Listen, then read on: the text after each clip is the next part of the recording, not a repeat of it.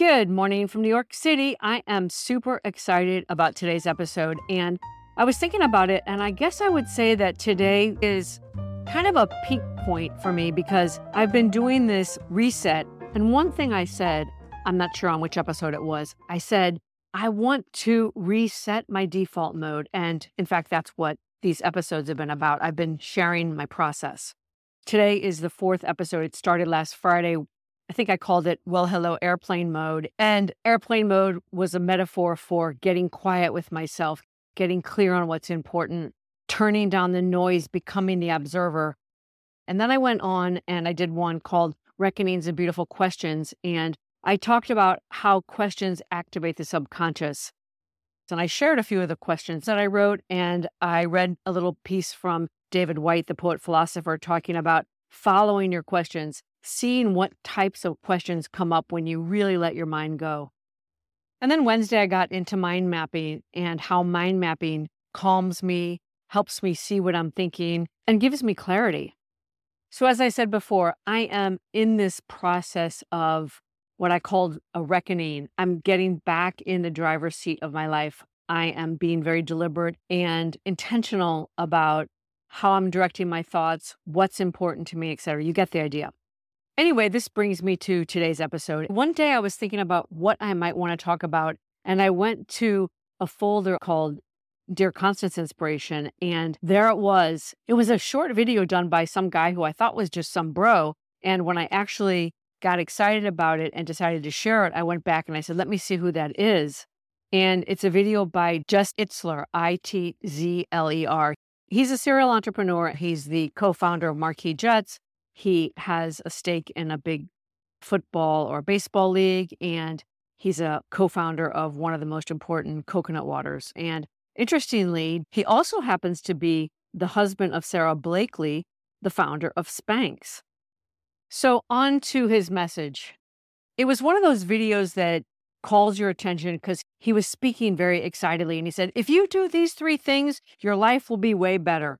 I remember when I saw it, I was going to skip over it because I'm thinking, I've got a pretty good life. I don't need to listen to that. But the fact that I saved it intrigued me, so I listened to it. I'd say he offered a 3-step process to deliberately creating a life you love. It would be easy to say that I already have a great life, but the truth of the matter is, I would say that the intentionality around curating my life in a way that is fun and exciting and cultivating curiosity and positive expectation comes and goes. Sometimes I go on cruise control. I think that's really normal. And I personally love to be in the driver's seat as much as possible.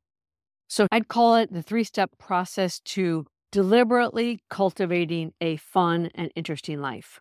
I think of this as sort of a fun game that will remind me about what's important. And here it is. Number 1, misogi, M-I-S-O-G-I. It's based on a Japanese ritual where you create one year-defining thing, that one big thing that will define your year. Something you can look back on and say, yeah, in 2023, I quit my job, started a new business, lost 100 pounds, went around the world, whatever it is.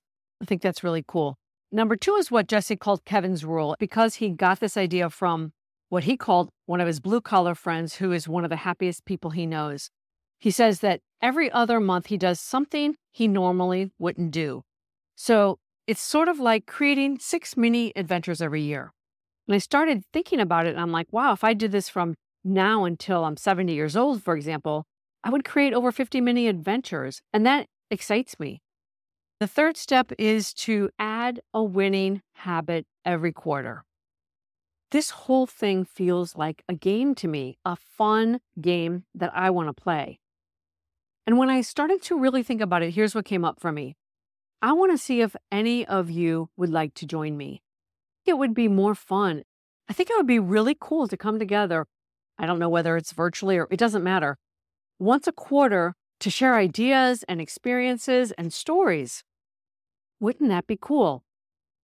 So let me repeat this 3-step process. The first is to choose one big thing that will define your year. Number 2 is to create a mini adventure for yourself every other month. And number 3 is to add a winning habit every quarter.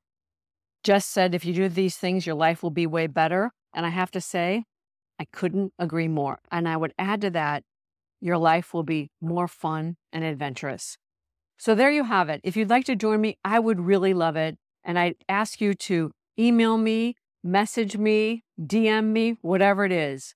I think it will be fun to do this experiment together. It doesn't matter for me if we are 3 or 30 people. I don't care. This whole thing has me thinking about my misogi. What is going to be the big thing that will make 2024 a memorable year, something that defines the year? How cool is that thought? I'll leave you with that beautiful invitation. I hope to hear from you. That's all for now. Until next time, from my heart to yours.